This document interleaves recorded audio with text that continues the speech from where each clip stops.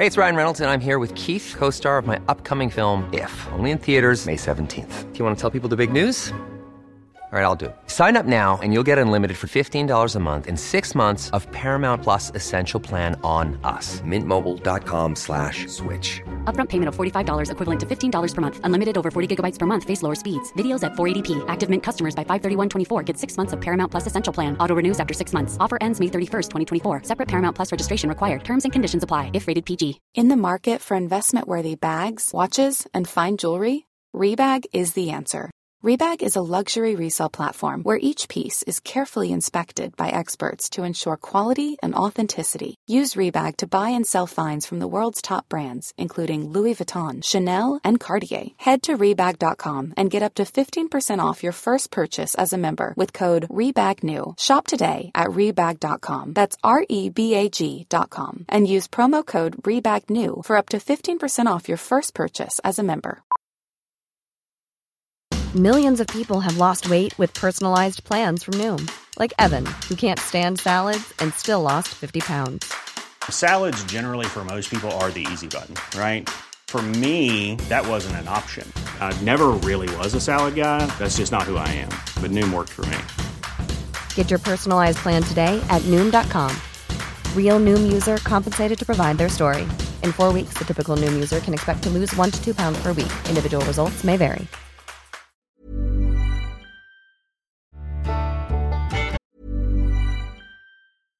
How would you like to look 5 years younger? In a clinical study, people that had volume added with Juvederm Voluma XC in the cheeks perceived themselves as looking 5 years younger at 6 months after treatment. Look younger, feel like you. Add volume for lift and contour in the cheeks with Juvederm Voluma XC. Reverse signs of aging by adding volume to smooth laugh lines with Juvederm Volure XC. For important safety information and to find a licensed specialist, visit Juvederm.com. That's JUVEDERM.com. Not for people with severe allergic reactions, allergies to lidocaine, or the proteins used in Juvederm. Common side effects include injection site redness, swelling, pain, tenderness, firmness, lumps, bumps, bruising, discoloration, or itching. There's a risk of unintentional injection into a blood vessel, which can cause vision abnormalities, blindness, stroke, temporary scabs, or scarring. Talk to a licensed specialist to find out if it's right for you.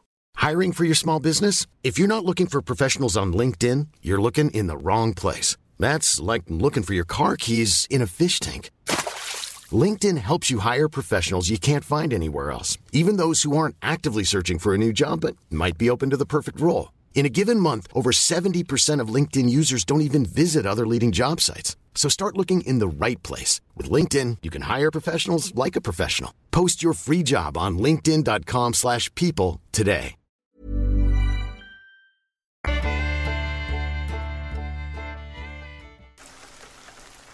When I was a teenager around 2004, we used to sneak down through a quiet area of scrub, over the dunes onto the beach to smoke weed.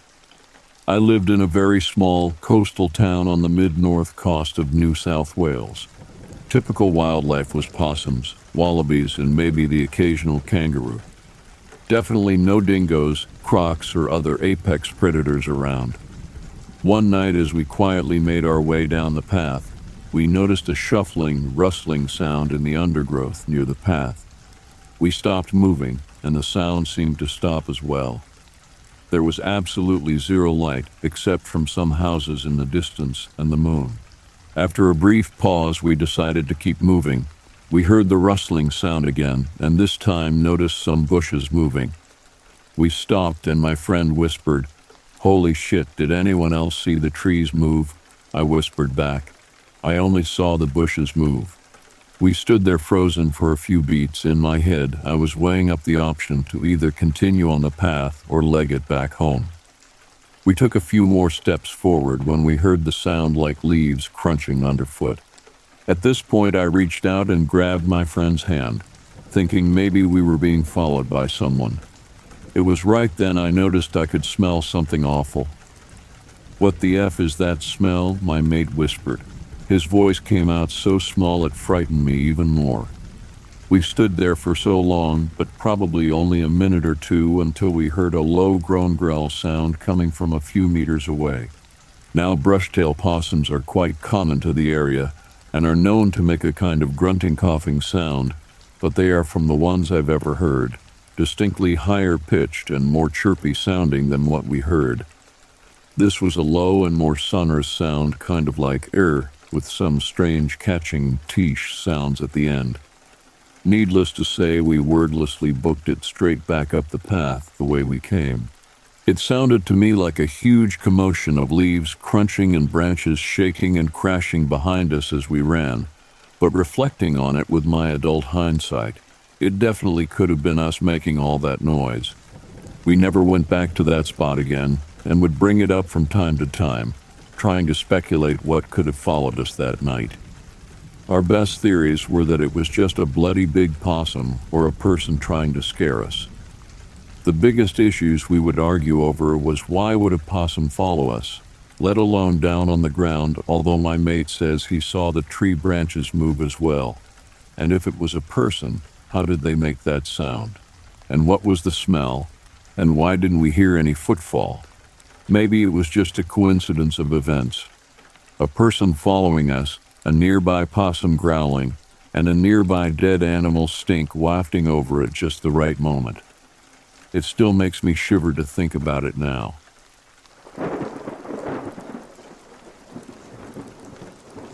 "6 years ago, when I was only 12, an experience shook me to my core. I just returned home from school and was enjoying my lunch in front of the TV. Both my parents were out, and my grandmother was fast asleep in her room. As I sat there engrossed in my favorite cartoon, something in the room adjacent to the TV caught my attention from the corner of my eye.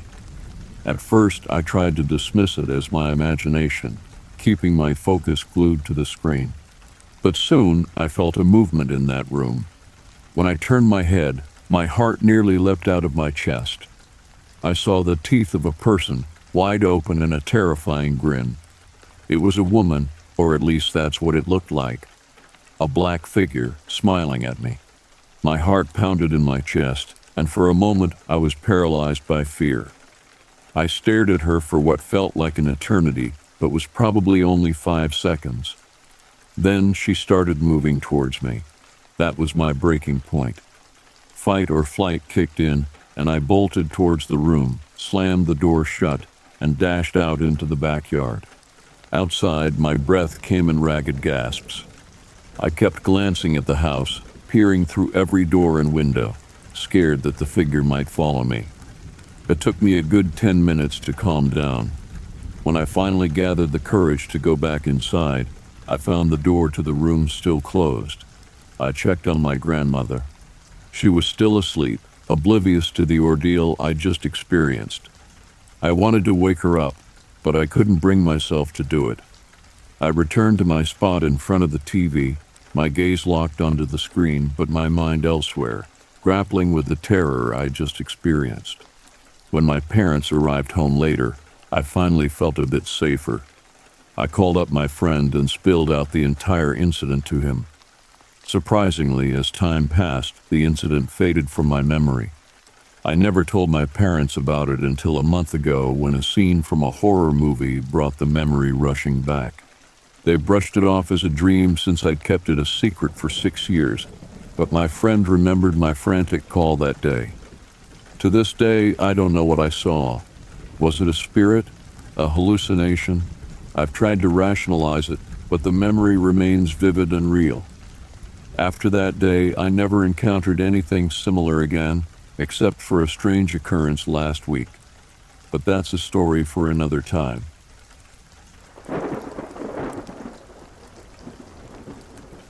I live in Connecticut and had a very negative paranormal experience out in the woods in Granby. Time loss, ending up in a place we could not have physically ended up in given the time. Like we went for a hike and basically ended up in a place 10 miles away and over a mountain, cliffs, hills. 2 of us were tripping with one sober trip sitter tagging along with us, so we chalked it up to that because we did get lost. The trip sitter was kind of a shitty person in the end, so we assumed she deliberately let us get lost for entertainment on her behalf. I don't know, LOL.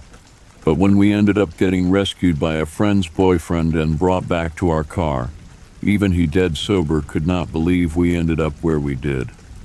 3 towns over literally in only 2 hours that also involved a lot of walking back and forth on the same path, trail.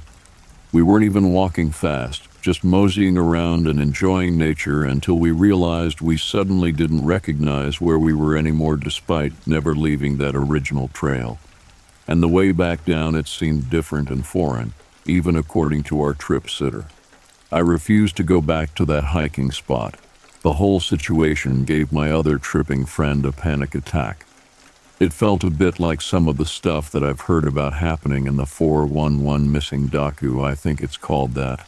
And I don't actually care for the guy who made it since I heard he's a bit dishonest about some things.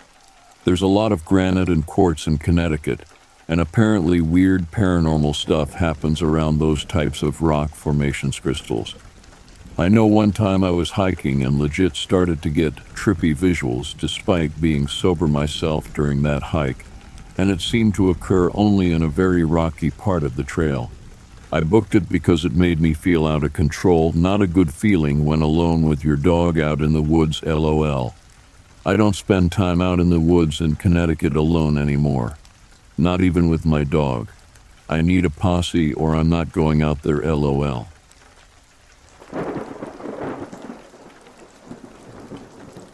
We didn't know what was going on until just a few years ago. At first, we found the house that they were living in. My husband and I didn't know what it was, and he kind of joked with me about it. At that time, we didn't realize it was a Bigfoot. Since then, our property had a fire, it burned down, so we moved 1.5 miles from where we knew they were into another house. Little did we know that we were just coming into a family of them. So said Brenda in her radio interview with David Schrader, host of the late-night radio show Coast to Coast. According to her, she and her husband hear the Bigfoot family scrape their walls, make weird noises, and create other kinds of ape-like nuisance. They, however, are not feared by them a bit. Instead, they even leave buckets of food for their Sasquatch friends. They throw rocks on the house. I hear them talking. People thought I was crazy, but I know what I heard. I've heard them yell, walking out close to the house, and my husband too. They are all around us, and my son put cameras out below his house, and he got some on camera, but they've never tried to hurt us. I hear them talking. You can't make out what they are saying, but know it's their voices. She also says that at first there was only Mama Bigfoot and Papa Bigfoot, but recently they had a baby. Now they are a blooming, happy family of 3 Sasquatches living alongside their very own human house in the middle of town. Brenda has even claimed that another fellow neighbor had seen the Bigfoot trio, but was too scared to talk about it.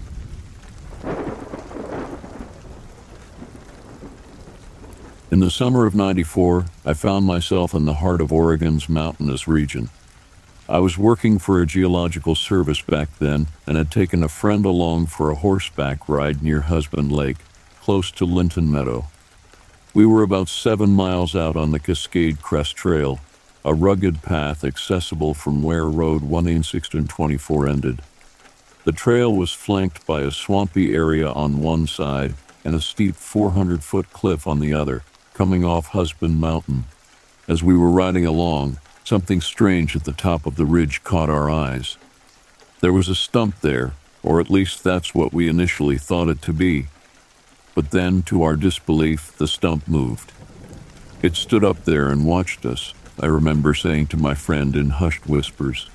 The figure was at an almost impossible angle, precariously leaning over the cliff edge, seemingly trying to get a better look at us. Then, almost as if it was aware that we were watching, it started to retreat in slow motion, gradually disappearing from our sight. However, this wasn't the last we saw of it. Twice more it reappeared along the trail. One time it had its foot rested on a boulder. That was when our horses began to act up, sidestepping and dancing nervously. They were clearly spooked, and we were in a hurry to get down the trail, away from the mysterious figure.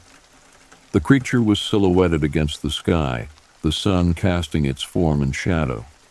We couldn't see any specific details, but its size was unmistakable.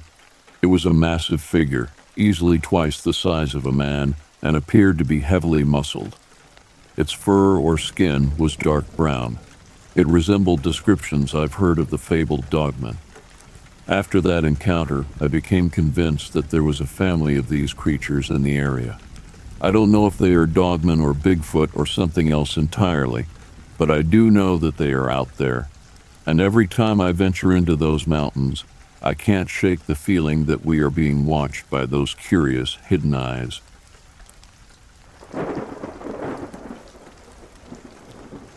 I was in Cozumel, Mexico, driving a truck through a completely uninhabited area on my way to a beautiful, secluded beach. The sun was shining, and I was eager to relax on the pristine sand, soak up some rays, and enjoy the crystal-clear water. As I continued down the deserted road, I suddenly spotted something up ahead. It was unlike anything I had ever seen before. This strange creature looked like a stick figure drawing, with a disproportionately large head and a spindly body. It was all black and stood on its hind legs, seemingly aware of my presence. Without any warning, the bizarre creature darted across the road right in front of my truck. I slammed on the brakes, barely managing to avoid hitting it. My heart was pounding, and I stared in disbelief as it disappeared into the dense jungle. Shaken by the encounter, I continued on my way to the beach, but I couldn't get the image of that creepy thing out of my mind. When I met up with my friends, I told them about what I had seen, and even drew a sketch of the creature. They were just as baffled as I was, unable to identify it based on my description or drawings. Over the years, I've tried to find out what that strange creature could have been. I've researched every known animal that inhabits Cozumel, but nothing seems to match the stick figure-like being I saw that day. Even my friends who still live on the island haven't been able to figure out what it was. To this day, the memory of that eerie encounter lingers in my mind. I can't help but wonder what it was that crossed my path in the uninhabited wilderness of Cozumel. Perhaps it was a creature yet to be discovered by science, or maybe it was something supernatural. Whatever it was, it remains an unsolved mystery that continues to haunt me.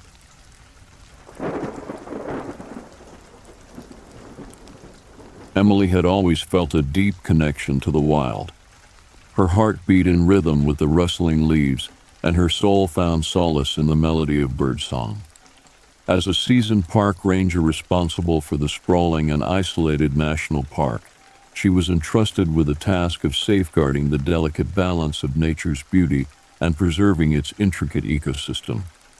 It was a role she cherished, a labor of love that gave purpose to her every step. Her days were a symphony of simplicity. Patrolling the trails, monitoring wildlife, and maintaining the trails were rituals that brought her a sense of fulfillment like no other. Emily reveled in the tranquility of the great outdoors, often feeling more at home in the embrace of nature than in the bustling city beyond the park's borders. However, the serenity she had come to know would soon be shattered by a series of unexplainable events that defied the very fabric of her reality. It all began on a seemingly ordinary night. The moon cast a silvery glow over the dense forested area Emily was patrolling. The wind whispered through the leaves, carrying with it an eerie sensation that sent a shiver down her spine. At first, she dismissed the whispers as nothing more than the rustling of leaves or the echoes of her own thoughts bouncing off the trees. But as she continued on her path, the whispers persisted, growing clearer and more distinct with each passing moment. Emily stopped in her tracks, her senses on high alert. The whispers seemed to emanate from all directions, as if the very forest itself was conspiring to share its secrets with her. She strained her ears, her heart racing as she struggled to comprehend the source of the unsettling voices. Doubt gnawed at the edges of her consciousness. Was she truly alone in the wilderness? Days turned into weeks, and the strange and unexplainable occurrences continued to haunt Emily's days and nights. She discovered odd symbols carved into trees, intricate patterns made from stones that defied the laws of nature, and eerie lights that flickered in the distance during the darkest hours. The tranquility she had once associated with the park had been replaced by an unnerving sense of foreboding that seemed to hang heavy in the air. Emily's skepticism, rooted in her scientific upbringing and training, began to waver as the evidence mounted before her. Determined to make sense of the inexplicable, she delved into the park's history. Through old records and the tales of local residents, she uncovered stories of ancient legends that seemed to intersect with the present. Native American lore spoke of spirits that roamed the land, and tales of eerie occurrences dated back generations. Haunted by her experiences, Emily found herself torn between her duty as a park ranger and the growing fear of the unexplainable.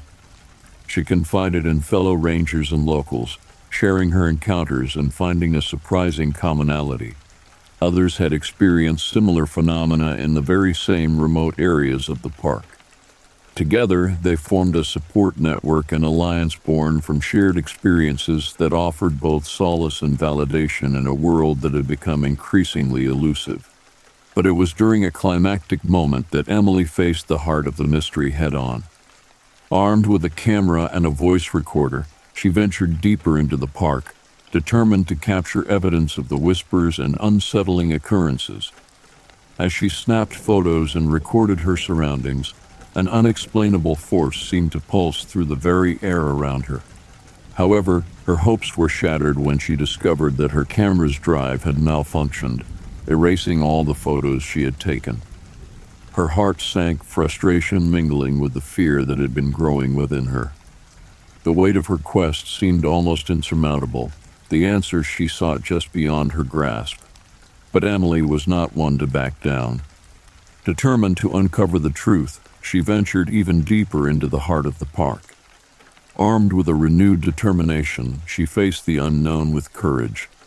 Her steps were steady, her heart resolute as she confronted the possibility that the wilderness itself held secrets beyond human understanding. As she journeyed into the heart of the wilderness, Emily found herself enveloped in an atmosphere that seemed to hum with a hidden energy. The air was thick with anticipation, as if the very essence of the park was holding its breath, waiting for her to uncover its truth. In the midst of the towering trees and the eerie silence, Emily's footsteps carried her further into the heart of the mystery. Her camera and voice recorder were her companions, tools that she hoped would capture the unexplainable phenomena that had haunted her days and nights. Hours turned into days as Emily pressed on, driven by an insatiable curiosity and an unyielding determination. She encountered more of the mysterious symbols, more stones arranged in patterns that seemed to defy all logic, and the ever-present whispers that seemed to dance just beyond the edge of her hearing. But it was in the heart of the wilderness that she experienced the climax of her journey. As she stood beneath the towering canopy, her camera poised to capture whatever awaited her, the air grew still.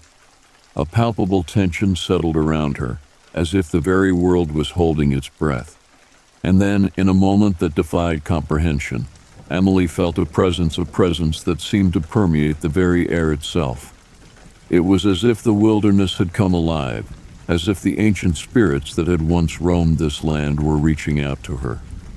She raised her camera, her hands steady despite the rush of adrenaline coursing through her veins. But as she pressed the shutter button, a surge of energy engulfed her, causing the camera to malfunction. She watched in shock as the images on the screen blurred and twisted, the shapes becoming almost ethereal. The whispers grew louder, voices echoing through her mind, as if the spirits themselves were speaking directly to her. In that moment, Emily felt a connection that transcended time and space. The park's secrets, once buried beneath layers of history and myth, seemed to surge to the surface, begging to be heard. She realized that the wilderness itself was a living entity, an ancient force that held within it the stories of generations past. With a mixture of awe and trepidation, Emily lowered her camera. She may not have captured the evidence she sought, but she had experienced something far more profound. The whispers of the wilderness had become her companions, the spirits of the land had embraced her, and the unexplainable occurrences had become a part of her reality. As she emerged from the heart of the park, her heart heavy with the weight of what she had witnessed, Emily knew that her journey was far from over. The unexplainable had become a part of her, woven into the very fabric of her being. And as she looked out at the sprawling landscape that stretched before her, she realized that the mysteries of the wilderness were vast and endless, waiting to be discovered by those who dared to listen. And so, Emily continued her role as a park ranger, but now with a deeper understanding of the world around her. She embraced the whispers of the wilderness, knowing that they held within them the stories of generations, the echoes of ancient spirits, and the unexplainable truths that could only be felt with the heart.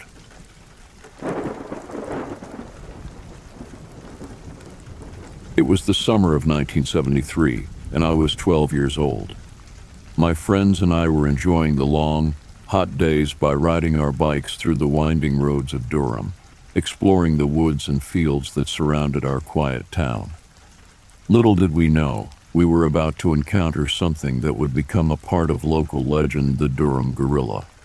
One sunny afternoon in late July, our group of 5 decided to take a ride down Shiloh Road, a quiet country road that cut through a dense forest. We had biked this route before, and we were excited to enjoy the thrill of the downhill ride and the cool shade of the trees. We set off, racing each other and laughing without a care in the world. As we reached the halfway point of our journey, we rounded a bend and suddenly skidded to a halt. There, standing in the middle of the road, was a creature unlike anything we had ever seen before. It was about the size of a chimpanzee, covered in dark hair, and appeared to be just as surprised to see us as we were to see it. For a moment, time seemed to stand still. We stared at the creature, and it stared back at us, its eyes filled with curiosity and perhaps a hint of fear. I could feel my heart pounding in my chest as I tried to make sense of what I was seeing. Was this a wild animal that had escaped from a zoo or a private collection? Or was it something else entirely? Before any of us could react, the creature let out a high-pitched shriek and disappeared into the underbrush, leaving us standing there, stunned and speechless. We looked at each other, unsure of what to do next. Should we report our sighting to the authorities? Would anyone even believe us? In the end, we decided to keep our encounter a secret, fearing that we would be ridiculed or accused of making up stories. But as the days and weeks passed, more and more people in Durham began reporting sightings of a similar creature, and the legend of the Durham gorilla was born. The sightings continued throughout August, sparking a frenzy of speculation and debate among the townspeople. Some believed that the creature was a Bigfoot, while others insisted it was simply an escaped chimpanzee. As for me, I never did find out the truth behind the Durham gorilla, but I will never forget that day on Shiloh Road, the day my friends and I came face to face with the unknown.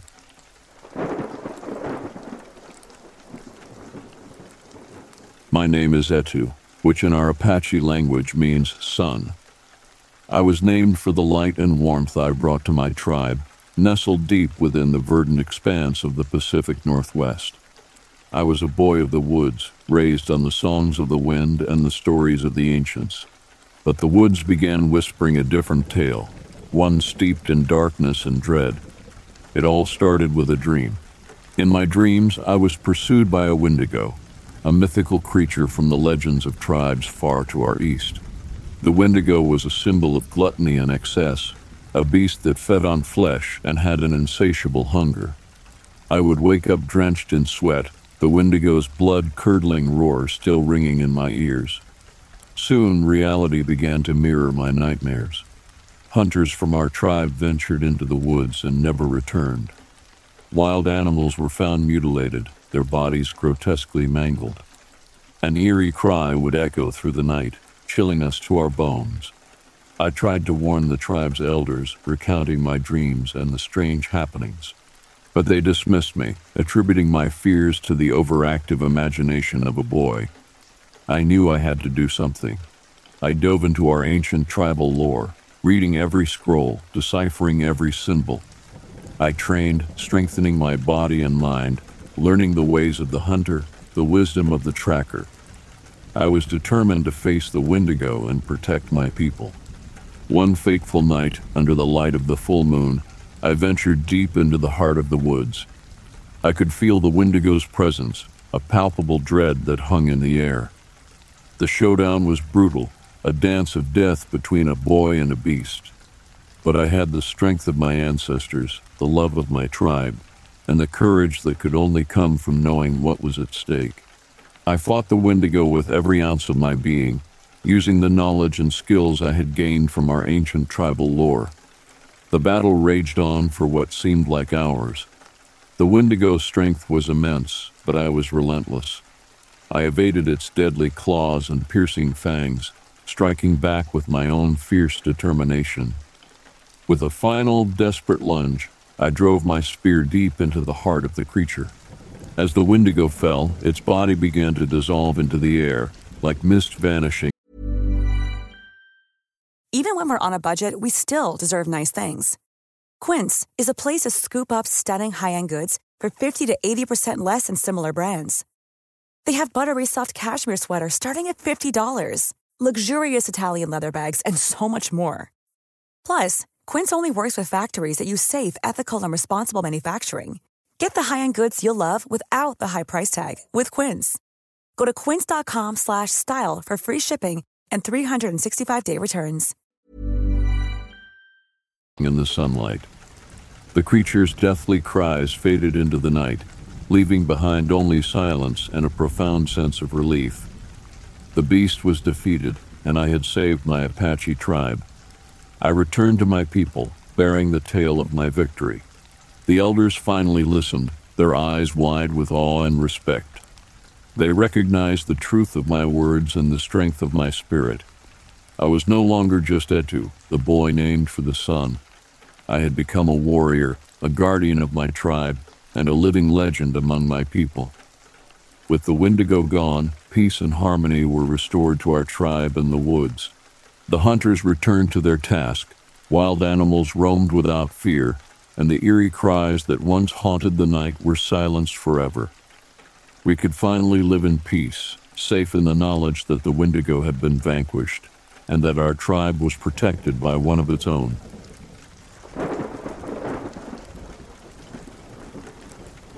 I'm Dr. James Reed, an anthropologist with an insatiable curiosity about the rich tapestry of human culture. One day, my thirst for knowledge led me to the isolated lands of a Native American tribe nestled in the heart of the Appalachian Mountains. I was there to learn, to observe their unique culture, and unravel their folklore. As I immersed myself in their world, I heard whispers of a guardian spirit, a creature resembling the legendary Bigfoot. This creature, they believed, was a protector of their lands, a revered figure in their folklore. I listened with intrigue, fascinated by the tribe's profound connection with nature. Before long, a mining company began prospecting in the nearby hills, their heavy machinery sending tremors through the quiet mountain range. As the machines crept closer to the sacred lands, the guardian spirits started manifesting in inexplicable, terrifying ways. The machines were destroyed, miners scared away by the sight of the massive creature. The tribe was convinced it was their guardian spirit defending the sacred lands. But I was torn, caught between my rational scientific beliefs and the mystical world the tribe lived in. The mining company was relentless, and the tribe's way of life was under threat. The peaceful harmony of the tribe was being replaced with fear and unrest. I knew I had to do something. Setting aside my skepticism, I decided to join forces with the tribe. We researched old tribal legends, sought the counsel of the elders, and ventured deep into the sacred groves. The more I delved into the tribe's spiritual world, the more I began to question my own rigid beliefs. In the end, it was a battle not just for the tribe's sacred land, but also for their way of life. We managed to convince the mining company to stop their operations, but not without a few close encounters with the guardian spirit encounters that I still struggle to explain rationally. I left the Appalachian Mountains with more questions than answers. The experience had forever blurred the lines between my scientific pursuits and the mystical world of the tribe. But one thing was clear: there were forces at work far beyond our understanding, forces that demanded respect and reverence. And sometimes protecting what's sacred required more than just logic and reason.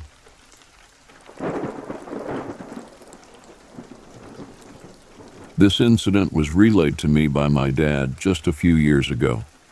My dad is a very level-headed, grounded man. He said he didn't say anything to anyone for a while because he wanted to keep this incredible experience to himself. My father lives in Southern California and was up visiting my stepmothers, his wife's mother and father. Grandpa was dying, and I guess Dad just needed some time alone, so he decided to take a walk. It was a pleasant day, not too hot, just perfect for a hike. Dad said he had never taken this direction before, but that he had decided to try it this time. He said he had been walking uphill for some time, just enjoying the sights and fresh air, when he decided he needed a rest. He saw a downed log on the side of the road, the side that goes down towards the river, when he heard a very unusual sound. He described it as almost a scolding sound, a TTT combined with a whistle. Immediately he became very still, and the hair on the back of his neck stood up. He also reported goosebumps. He said this noise was repeated again, and he said there was no mistaking the meaning. He had to leave the area fast.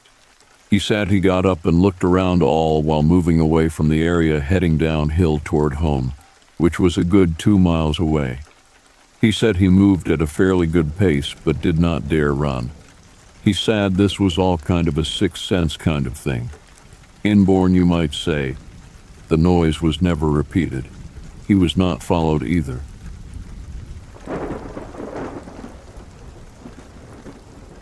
In my early days, I was a hunter, one with a deep connection to nature's rhythms. The thrill of the hunt, the camaraderie shared with fellow hunters, the encounters with majestic creatures, all of these were integral parts of my life. I knew the forest like the back of my hand, and my rifle was an extension of myself. I was part of a tradition that spanned generations, a tradition that revered the art of tracking and the thrill of the chase. Yet, as the years went by, I began to witness changes in the world around me. Climate change brought erratic weather patterns, habitat loss accelerated, and the populations of the creatures I once pursued dwindled. I couldn't ignore the signs of a shifting environment, nor the responsibility that seemed to weigh heavier on my shoulders with each passing day. It was during a hunting trip deep in the heart of the wilderness that my perspective began to shift. I had ventured far from civilization, seeking solace in the familiarity of the forest. It was there that I encountered a rare and endangered creature, a glimpse of which seemed like a miracle. Its fur gleamed in the dappled sunlight, and its eyes held a wisdom that belied its vulnerability. In that moment, something within me stirred a realization that the balance of the natural world was at a critical juncture. My encounter with this magnificent creature triggered a cascade of thoughts. As I gazed into its eyes, I felt a connection that transcended the boundaries of predator and prey. It wasn't just about the ethics of hunting anymore. It was about the larger implications of our actions on the delicate tapestry of life. This encounter marked the beginning of a transformative journey. I knew I couldn't continue as I had before, blind to the consequences of my pursuits. Driven by a desire to make a positive impact, I decided to shift my focus toward conservation efforts. I immersed myself in collaboration with local wildlife experts, researchers, and conservation organizations.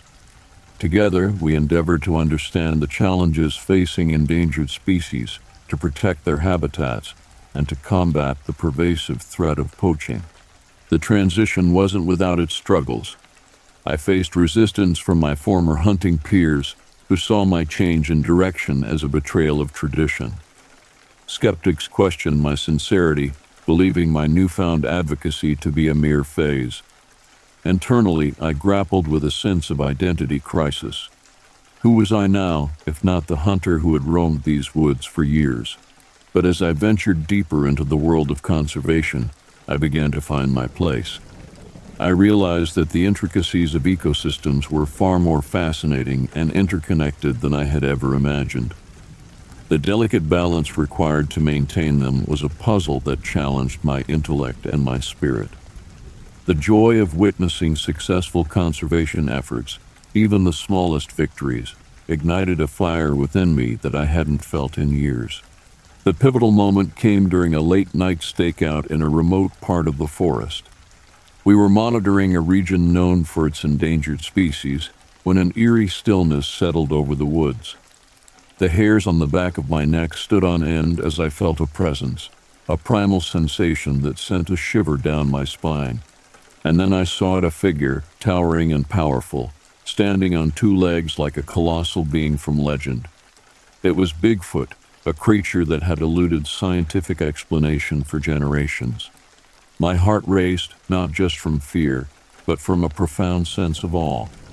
The moment was surreal, a testament to the mysteries that still thrived within the wilderness. As Bigfoot disappeared into the night, I knew that my journey had come full circle.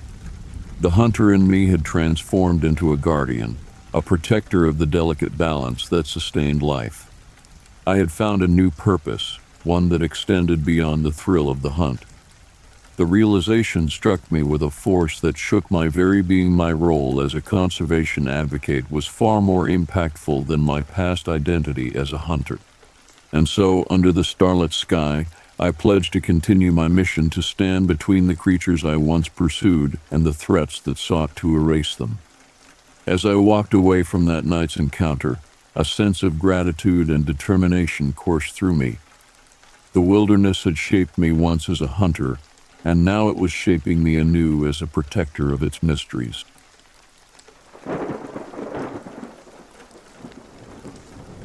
I am Sergeant Marcus, a National Guard agent specializing in biochemical threats. When the call came in about a remote research facility in Montana that had gone dark, I was dispatched to investigate. I remember feeling a strange sense of apprehension as we boarded the chopper, the usual humdrum replaced by a tense silence. None of us had a clue about what we were walking into. The facility was located in a desolate part of Nevada, a blip of concrete and steel in the midst of arid nothingness. We landed just as the sun began to set, bathing the facility in an eerie, foreboding glow. We made our way in, weapons drawn, nerves on edge. The silence was deafening. The complex was a labyrinth of corridors and rooms, all eerily deserted. It was as if the facility's staff had vanished into thin air. We made our way to the central lab, where we found the cause of the radio silence. The room was in complete disarray, papers scattered, lab equipment overturned, and at its center, a swirling vortex of energy that pulsed with a sickly light. It was a portal, unlike anything I'd ever seen. A low growl echoed through the room, and a creature unlike any I had ever seen emerged from the portal. It was grotesque, its form defying the laws of nature. Its eyes glowed a malevolent red, and saliva dripped from its gnarled, sharp-toothed mouth. It roared, a sound that shook the very foundations of the facility, and charged at us. We opened fire, bullets tearing into the creature, but it seemed unfazed. More creatures followed, each more horrifying than the last. The facility became a battlefield, the air filled with the sounds of gunfire and the roars of the monstrous beings. But we held our ground, fighting tooth and nail against an enemy we barely understood. In the midst of the chaos, our tech specialist, Private Thompson, worked feverishly to reverse engineer the portal. Sweat poured down his face as he manipulated the alien tech, trying to find a way to close the portal. I covered him, bullets flying from my weapon, each shot taking down a creature. Time seemed to stretch, each second an eternity. Finally, Thompson shouted, "I've got it." He hit a button, and the portal began to shrink. The creatures roared in defiance, their hideous faces twisted in rage. But it was too late. The portal collapsed in on itself, leaving nothing but the cold, harsh fluorescent lights of the lab. We were battered and bruised, but alive. The creatures were gone, the portal closed. The facility was silent once more. But the memory of those creatures of the portal was seared into my mind, a constant reminder of the unknown threats that lurk in the shadows. I am Sergeant Marcus, a National Guard agent. I defended humanity against a threat from another dimension, and I would do it again in a heartbeat.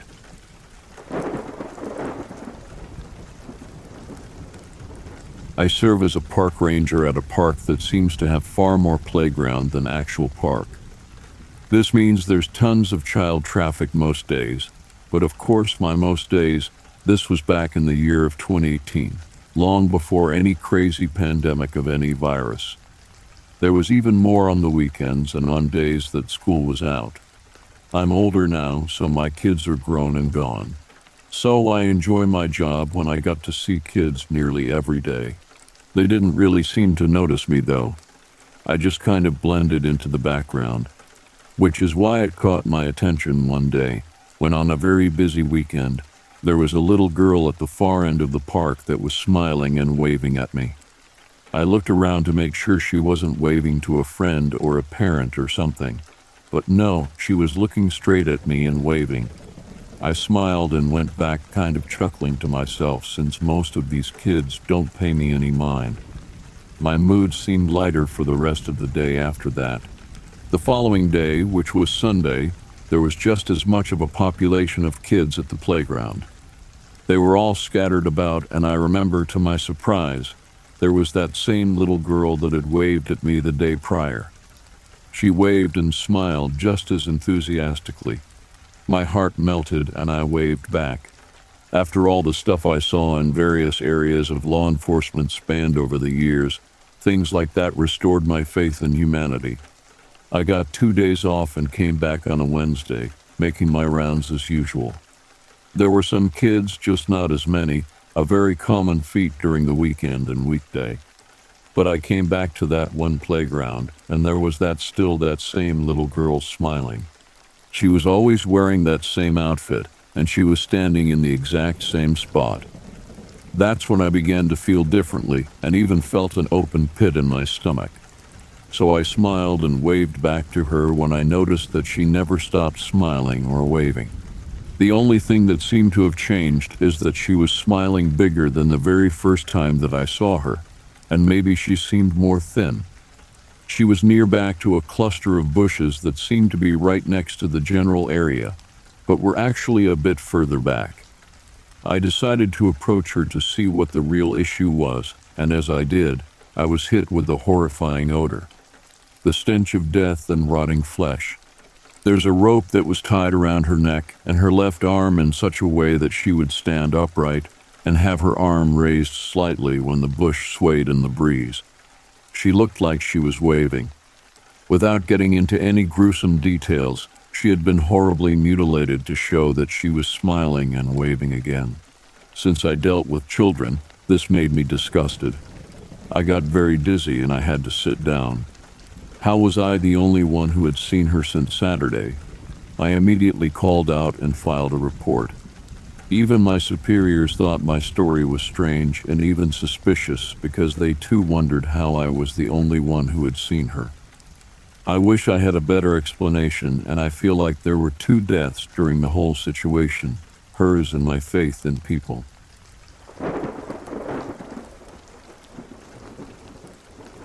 I walked about a mile from home to go mushroom hunting in a usual area. Walked through a field of goldenrod as high as my shoulders and was about to enter the woods when I felt something strange. I felt like I needed to go or I wouldn't get out of there alive. I didn't hear or see anything, but I had got goosebumps and I felt anxious when everything was fine before I reached that spot. I stood there debating and decided to go hunt somewhere else. I've gone back many times and haven't experienced that again. I live in an area that have bears, wolves, coyotes, and bobcats, I've never had any problems with them on walks or hikes in the woods, but maybe that day would have been different, or maybe there was a bad person in there. I've learned to trust this feeling I get. It saved me many times, and when I ignored it, I got hurt. Whatever was in there, I did the right thing in not going in.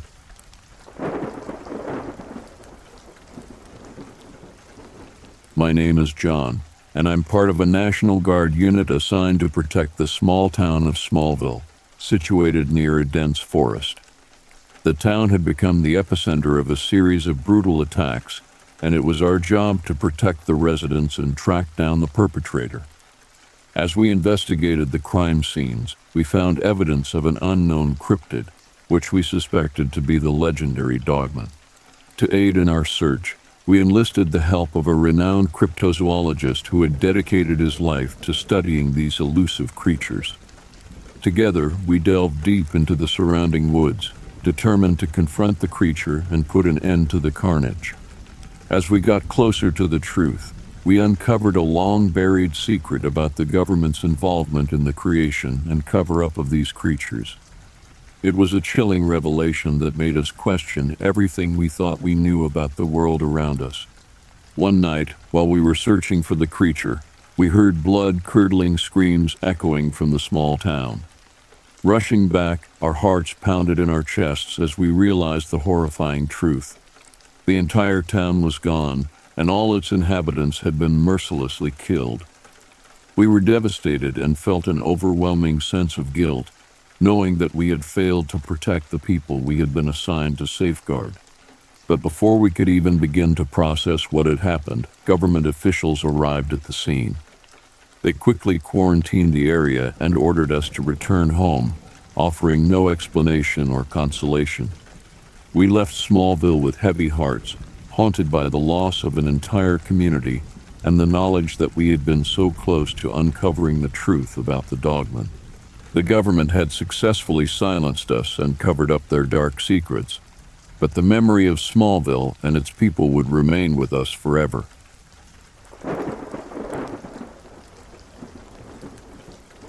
It all began when the whisper of chainsaws echoed through the sacred lands of my people, the Comanche tribe. I'm Alawa, which means pea in our language, a reminder of how small we are in the grand scheme of things. Little did I know, the grand scheme had a cruel twist in store for us. Our ancestral lands, once lush with ancient trees and teeming with life, were being violated by a ruthless logging company. Every fallen tree seemed to resonate with a piercing cry, reverberating through the air, through my heart. And then we noticed the increase in sightings of a malicious skinwalker. The skinwalker, a creature of Navajo legend, was known to shape-shift and bring harm. It was an entity of pure malevolence, a perversion of nature. It began to terrorize the loggers who were far from their comfort zones and their high-rise offices. The assaults from the creature were so relentless, so terrifying, that the company halted its operations. Our tribe was relieved, at least initially. But then the attacks escalated. It started with livestock.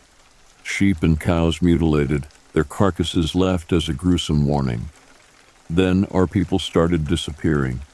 Our tribe, once vibrant and strong, was being decimated. Fear clung to us like a shroud. Elders prayed, warriors stood guard, children cried, but nothing stopped the skinwalker. One by one, my people fell, their lives snuffed out by this ancient terror, until I was the only one left. The skinwalker had taken everyone, my family, my friends, the old, the young.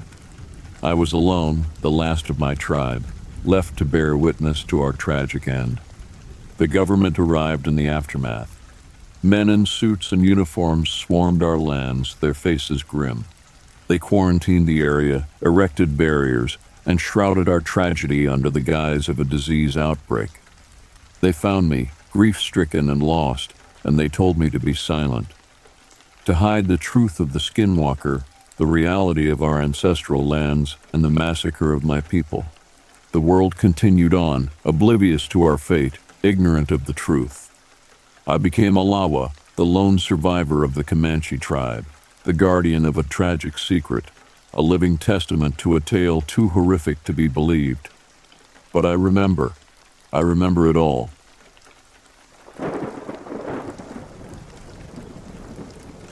I was working as a park ranger this one time when I heard something pretty weird from one of the campers. It was low season, and we only had a few bookings. One, a group of Boy Scouts and their two leaders who were both middle-aged moms. Two, a very small church group, all female. And three, two college girls who had been doing some sort of nature photography shoot and research had appeared. So, a lot of females aside from a small group of young Boy Scouts. There were around 5 of them, and I'd say they were all preteen, and that's important to note for the story. You see, in the morning while the Scouts were cooking their breakfast and the church ladies were doing their prayer circle, one of the college girls came storming over to the office, making and filing a complaint. She said that there had been a man outside their tent during the night. They knew it was a man as he mumbled a couple of things and laughed. He'd had apparently a very deep voice. She said he was drunk and that he had urinated on the side of the tent. Again, not only from the voice but the height of where the urine had hit the tent, they known it was a guy and not one of the little boys. Sure enough, I headed over to their tent at the location they said it happened, and sure enough, there was a strong smell of human urine. There were also 3 empty beer cans on the floor and multiple cigarette butts. No one on that site claimed to have brought any alcohol with them, and none of them seemed like secret drinkers, and there had been no sight or smell of tobacco. Thing is, our campsite is miles away from anywhere. You would have to drive to get here, and there were no obvious signs of anybody else coming onto or through the site. It was enough to freak everybody out, and they all packed up and left. Can't say I blame them. We kept watch overnight for the next week or so, but never saw anything and never had any more complaints. Maybe the girls just made the whole thing up. I don't know. It didn't feel like it though, and between the beer cans, cigarettes, and urine smell, it seems like a lot to waste your time on and a lot of a story to build up for what?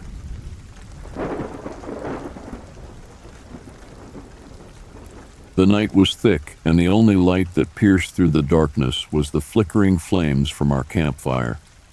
The calm serenity of the lake mirrored the starry night sky, creating a tranquil ambience that was often sought but seldom found. We were surrounded by the deep woods, the lake stretching out before us. Suddenly, the tranquility was broken by a strange noise from across the lake. It was a distant rustle, an unusual sound that didn't fit the usual nighttime symphony of insects and nocturnal creatures. We hastily fed the fire, coaxing it to grow brighter, illuminating the surrounding landscape with its warm orange glow. Just as the fire grew stronger, so did the noises. Something was over there, something big. We could hear it crashing through the underbrush, snapping branches and rustling leaves. Then came the rocks and logs, lobbed in our direction with an incredible force, splashing into the lake and thudding around our campsite. The fire cast monstrous shadows that danced and twisted with each explosive splash and thud. And then the screams began. They were unlike anything I had ever heard before. I've spent my entire life in the woods, hunting, exploring, living. I've heard the cries of bobcats, the hoots of owls, the howls of wolves, but this was different.